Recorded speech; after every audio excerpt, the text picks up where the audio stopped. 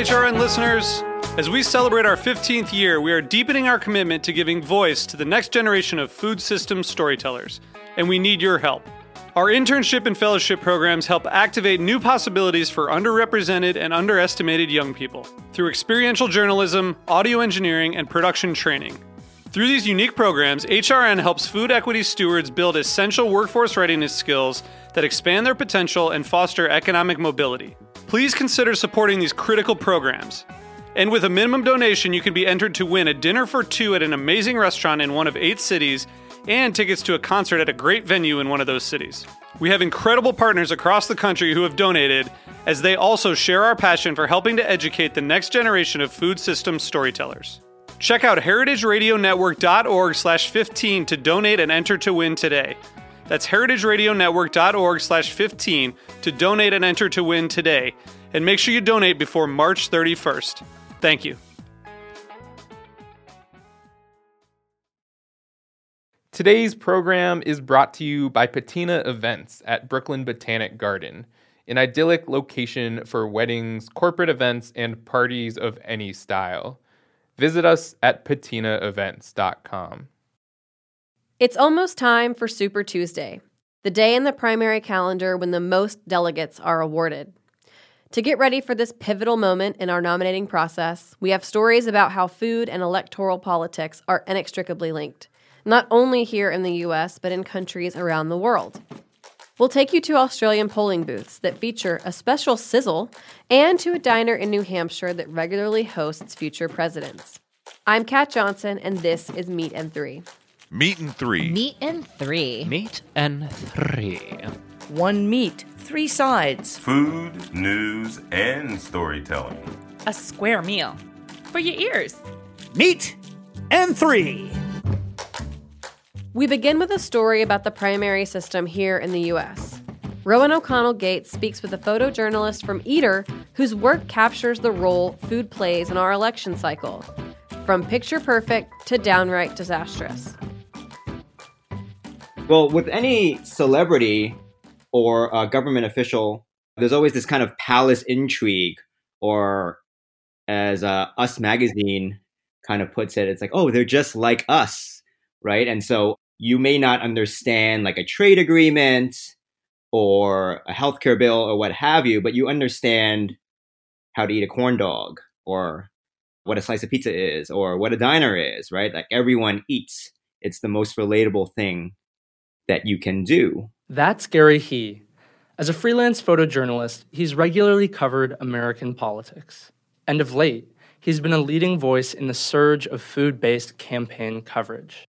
The executive editor of Eater has known me since college, and I've been covering politics on and off since 2004 during that presidential election. And then in 2008, I had gone to Iowa to cover, the Obama versus Hillary battle. And so when they were thinking about which photographer to send to Iowa and beyond to do this kind of food/politics coverage, I obviously was like top of the list. But why is there any need for political food coverage in the first place? To answer this question, one must look back at our nation's past presidential campaigns. For years, candidates like John Kerry, Hillary Clinton, and Donald Trump have used food as a way to connect with voters. And often, the easiest way for them to achieve such a connection is by documenting their travels to a state's finest barbecues, diners, and bakeries. That's where he comes in. For the Iowa State Fair, you're kind of in this scrum of all these other cameras. And the candidates know that they are there to eat for the cameras. And so it's not weird or out of the ordinary at all for you to be about 2 feet away from someone shoving food in their mouths. In early February, he traveled to Iowa's famed state fair to cover the candidates' food choices as they prepared for the Iowa caucus. The fair is over 150 years old and is regularly featured as a kickoff point for candidates to share their eating habits. Upon arriving, he snapped meme-worthy shots of Cory Booker gleefully consuming deep-fried PB&Js, Pete Buttigieg devouring a pork chop on a stick, and Bernie Sanders tentatively biting into a corn dog. I think the candidates sort of felt weird in the beginning. You can kind of feel like this tense energy. But by the end of like the day or the second day, they were kind of into it and almost kind of hamming it up for the camera. After Iowa, the candidates leave behind the deep-fried treats of America's Midwest and move east to New Hampshire, where the election food pilgrimage continues at a much smaller venue, the Red Arrow Diner. Located in Manchester, the diner has been hosting presidential candidates for nearly 20 years and has served the likes of John Kasich, Barack Obama, and now Pete Buttigieg.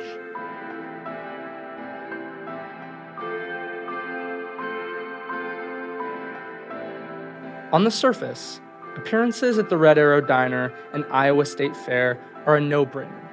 In doing so, candidates attain positive media coverage and a chance at charming the undecided voter. However, chowing down in public doesn't always go according to plan. Part of eating in front of the camera is like risk versus reward, right? Why they do it is to appear extremely relatable, but also if you eat the food incorrectly, people know, because people know that you don't order a Philly cheesesteak with Swiss cheese as John Kerry did back in the 2004 cycle. In addition to food mishaps, candidates can cause a stir when faced with the unique traditions of each restaurant. At a place like Red Arrow, most play along. But in the past, some candidates have sought to control their own narrative. Whenever they notice that someone is new to the Red Arrow, they'll actually ring a bell midway through your meal and announce the entire diner that you're a Red Arrow virgin and force you to put on a sticker that says, "I've been de-virginized at the Red Arrow." And most candidates will gamely just slap the sticker on them. But the Clinton campaign back in 2008 visited the Red Arrow and told them that she would not be participating in the ritual. With Iowa, New Hampshire, and Nevada in the rearview mirror, the Democratic primary race is heating up. Andrew Yang is out. Bernie Sanders is surging. And with each passing week, campaigners are looking for the next edge. Much like the campaign trail, candidates' food choices are rapidly changing.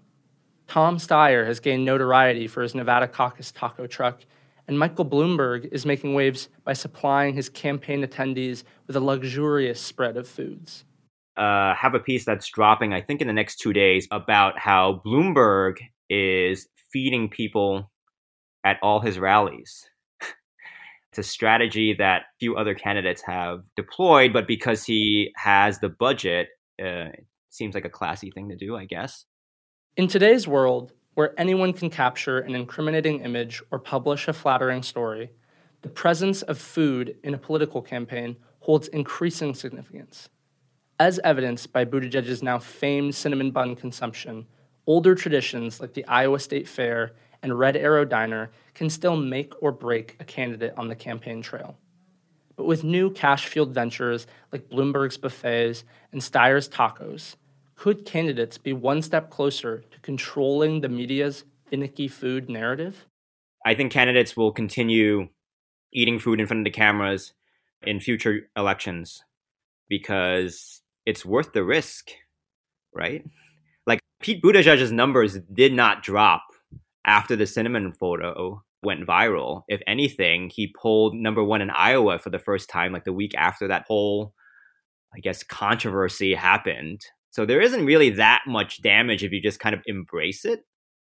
But at the same time, you know, John Kerry could never shake that image of being a coastal elitist when he ate that cheesesteak with Swiss cheese on it. One never knows.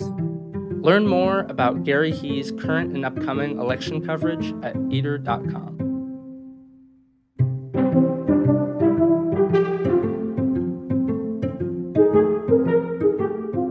Next up, Kevin Chang Barnum takes us to Australia, where the country's love of barbecuing meat has led to a very unique culinary tradition that happens only on Election Day. Head to voting booths on Election Day in Australia, and there's a good chance you'll hear the sound of sizzling meat. The source is something called democracy sausage.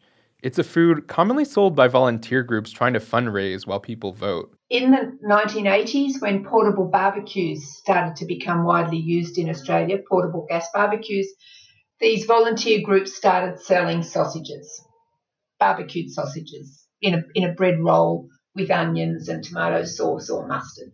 That's Judith Brett.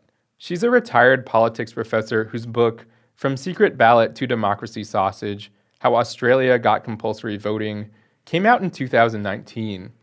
She says that in recent years, democracy sausage has become especially popular.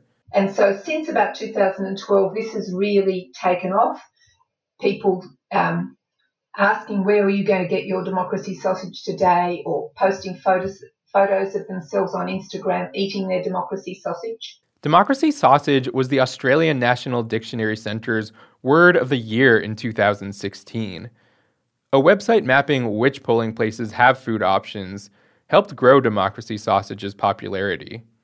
A young group of friends decided that they would put up a website which told voters which polling booths had sausages available. Keith Moss helped start that project in 2013. A few of us were having some bottles of wine the night before, and one of us thought, why is it so hard to work out where to go to vote, where you can find a cake or a sausage and so forth? Voters can use the website Keith worked on to find out how volunteers plan on spending the money they raise. They might want to put up a new basketball hoop or repaint one of the school buildings. One of the reasons a map of sausages is useful is because in Australia, voters have options about where they cast their ballots. We're not obliged to go to a particular polling booth where we're registered. We can vote anywhere in our state. Australian elections are different from other countries' elections in further ways, too. Showing up on voting day is required by law, and that contributes to sausage sales. We've got about, I think it's 90 to 95% voting attendance in Australia, which is pretty unique around the world. Judith says the prevalence of fundraisers also has to do with when people vote. And what enables this is the fact that we vote on Saturdays, which means that people go down to the polling booth with their kids or on their way to the shops or the beach. Australia's unique laws and culture have made the sausage a symbol of the day when the entire country heads to the polls. You're all in this process of choosing the government together. From Secret Ballot to Democracy Sausage is available in both print and e-reader formats. To see the website that Keith helps run, you can go to democracysausage.org. We'll be right back with more Meat and Three after this short break.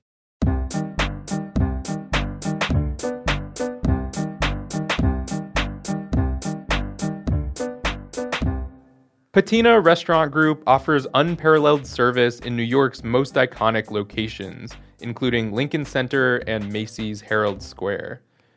Patina is also the exclusive caterer at Brooklyn Botanic Garden. From meetings and presentations in the glass-walled atrium to galas in the renovated Palm House and intimate wedding showers at Yellow Magnolia Cafe, your event will be perfectly imagined and customized at Brooklyn Botanic Garden. You can also enjoy brunch and lunch at the picturesque Yellow Magnolia Cafe overlooking Lily Pool Terrace. Executive Chef Sarah Flynn's unique menu includes modern dishes with global flavors, with a focus on local and seasonal ingredients. Welcome back to Meat and Three's super awesome Super Tuesday episode. Our next story comes from the Speakeasy. So you don't shun the devil with your rock and roll, Lord knows that country music. Host Souther Teague spoke to Bailey Pryor, a documentary filmmaker and founder of Real McCoy Rum. Their conversation took place on the 100th anniversary of the 18th Amendment, which enacted Prohibition. Pryor covers major historical ground and compares our current politics with the cultural climate that led up to Prohibition. Tomorrow, 16th of January, is the 100-year anniversary, the centennial of the enactment of Prohibition. That's correct, yes.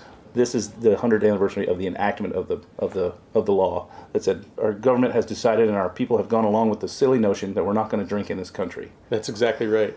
And like when we're in the political climate that we have today, it's like seems so shocking. We can't agree on anything, and somehow we all agreed that we weren't going to drink. Actually, we didn't agree. Yeah, that's what I want to get into. Yeah. Less than about 20% of the population actually voted in that election.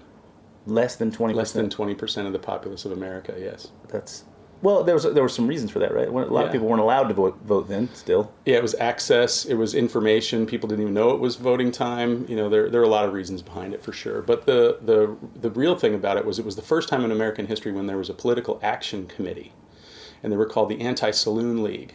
There were these three different forces that came together to get prohibition to go through, and it took decades for this to build and build and build to this point. But essentially, it was a very, very sophisticated organization, and so they were religiously motivated, but they were also basically the 1% in America, so sort of wealthy white men who owned everything. So they were rallying to get political control and political positioning in America. So they wanted to get people into Congress and all that kind of stuff for their agenda. And at the time, you could consider that essentially a gallon of whiskey was the equivalent of $1 or even $2 at the most in today's dollars. That's how much excess alcohol was being produced. So you had people not paying the rent, they were just drinking. And that you had people who didn't have jobs, they could still get their hands on the stuff. And so it was a little bit crazy. Right, life was hard. Yes. And drinking was cheap. And there was a lot of, immigration issues. People were saying a lot of the same things that you were seeing today with, they're coming over here to take our jobs. It was kind of the build the wall thing was happening at the same time then. They in New York City especially, they would say things like, they put up signs that said NINA, N-I-N-A, which stood for No Irish Need Apply. Right. So there were groups of people that were very resentful of folks coming into the country, and some of those people felt dejected. Some of those people had different reasons for doing what they did, and it turned into something that wasn't so great. And then you have the class issue, the 1% wanting this, while the 99% doesn't get that. So all of these things seem to be surprisingly similar, actually, 100 years later. It kind of blows my mind. And the whole time that I was making the film, this resonated with me. And it led to an incredible melting pot in American society that I don't hear a lot of people talking about, but I think was very real, and that was the speakeasy. It was a more contentious time, and I'm talking about the early and middle 19th century.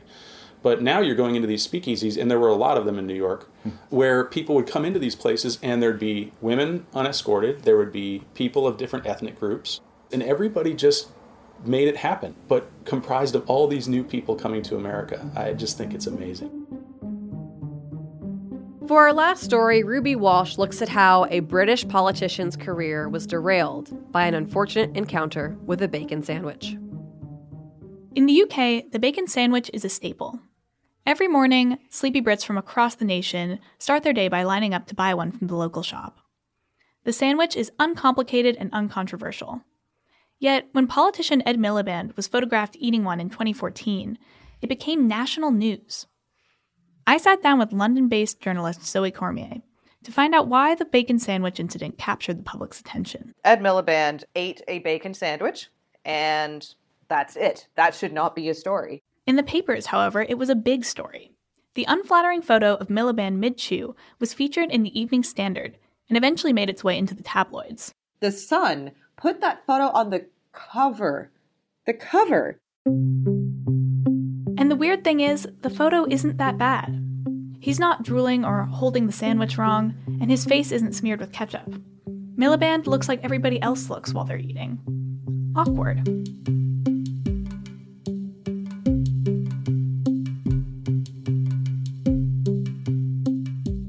In 2014, Miliband was the leader of the Labour Party.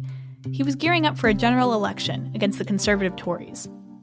According to Zoe, right-wing papers had long been trying to portray Miliband as unfit to lead. Media was constantly trying to pick on him and constantly trying to paint him as being out of touch and awkward and nerdy. The photo was the perfect piece of evidence. It became a meme online. People started mocking him ruthlessly, constantly. And the fact that it was a bacon sandwich and not any other kind of sandwich implied that he had an awkward time eating something that a working class person eats all the time, implying that he's posh and out of touch. Going viral certainly didn't help Miliband's case. But is it possible that a silly picture derailed an entire campaign? I spoke with writer Chris Parkinson, who regularly gives a hilarious talk titled The Eating Habits of Politicians. He told me that the incident was taken very seriously by the Labour Party. After the election, Labour didn't win. The Conservatives won the election, and Labour produced a 70-page document looking into why they lost and what they could improve. 2 whole pages of that document were titled The Bacon Sandwich Incident. And other British politicians took note. What's quite astonishing is the shockwaves that it put through the political establishment. Like Ed Miliband's main opponent, the Conservative Prime Minister David Cameron, was pictured about a week after this incident eating a hot dog in a bun with a knife and fork because he was so afraid of also having a photograph of him struggling to eat a bacon sandwich. The bacon sandwich incident sounds like a pretty unusual case, but it can't be dismissed as a bizarre one-off. Ed Miliband's story reveals that food is crucial in crafting political personas. Incidentally, there's a politician you may have heard of who is Nigel Farage, who led the party UKIP, which was the one that campaigned for the referendum for Brexit. Nigel Farage loves to be photographed drinking pints of brown beer and eating things like bacon sandwiches, and he's always trying to posture himself as a man of the people, as somebody who's really working class and in touch with the needs of, quote, ordinary voters, with that promised brand quality, quote, authenticity. In fact, actually, Nigel Farage is super posh and went to Eton and is as upper crust as they come. It's all an act. So did the sandwich debacle really cost him the election? Chris isn't so sure. It depends whether you think if he hadn't eaten the sandwich or if the photo didn't exist, he would have become Prime Minister. Britain wouldn't have left the EU. There wouldn't have been a referendum called. The whole timeline of history could be completely different if Ed Miliband had eaten a sausage roll. I think there are actually other elements that led to Labour not winning the 2015 election, but it's a very interesting alternative timeline to start thinking about. It's worth noting that the bacon sandwich didn't permanently stain Miliband's reputation. He remains a member of Parliament to this day, and he has a pretty good sense of humor about the whole situation. When Theresa May was photographed struggling to eat fish and chips, Miliband playfully tweeted that they should talk. That's our show. Thanks for listening. And thanks for getting out and voting this campaign season. Tune in next week to hear some highlights from last year's Charleston Wine and Food Festival. And make sure you tune in to our live coverage this year at heritageradionetwork.org. Special thanks this week to Rowan O'Connell Gates, Kevin Chang Barnum, Souther Teague, and Ruby Walsh. Meat and Three is produced by Hannah Forden, Matt Patterson, Katie Mosman-Wadler, Dylan Hoyer, and me, Kat Johnson. Our audio engineer is Matt Patterson. Our theme song was composed by Breakmaster Cylinder. This program is supported in part by public funds from the New York City Department of Cultural Affairs in partnership with the City Council. Meat and Three is powered by Simplecast. Meat and Three is a production of Heritage Radio Network, the world's pioneer food radio station. Learn more at heritageradionetwork.org and follow us at heritage_radio. And stay in touch. Whether you have a story idea for us or just want to say hello, you can write us at ideas@meetand3.nyc.